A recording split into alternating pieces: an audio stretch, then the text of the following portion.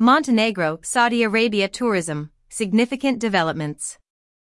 A historic memorandum of cooperation in the field of tourism was signed between the Republic of Montenegro and the Kingdom of Saudi Arabia was signed.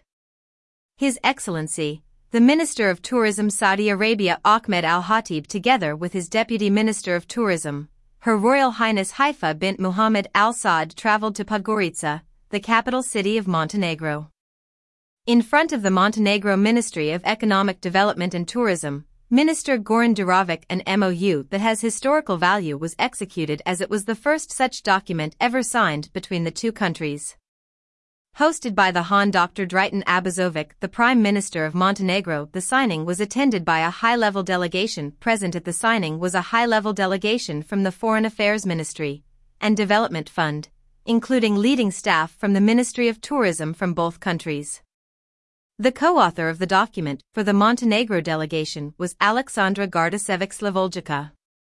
She had worked tirelessly on the document together with her counterparts in Riyadh but was unable to attend due to last-minute travel. Alexandra Gardasevic-Slavoljica is the Director of Tourism and Deputy Tourism Minister in Montenegro and is also a co-founder and Vice President of the World Tourism Network and receiver of the Heroes Award in Tourism. This agreement will bring numerous benefits for both countries and mark a new era in our bilateral relations. Cooperation with Saudi Arabia will enable a more intensive exchange of experiences and ideas and will be the basis for future cooperation in the field of tourism, was posted by the Montenegro Tourism Minister on his Instagram. Our country has significant tourism potential, which we will improve through this cooperation.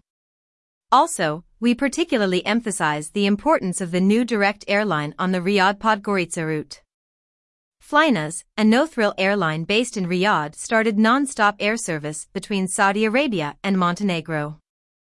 The goals that we will achieve with this memorandum are reflected in the exchange of professional knowledge, coordination of activities for the sustainable development of tourism, promotion, and marketing for both destinations at the national and international levels, the Han Minister Goran Duravic added.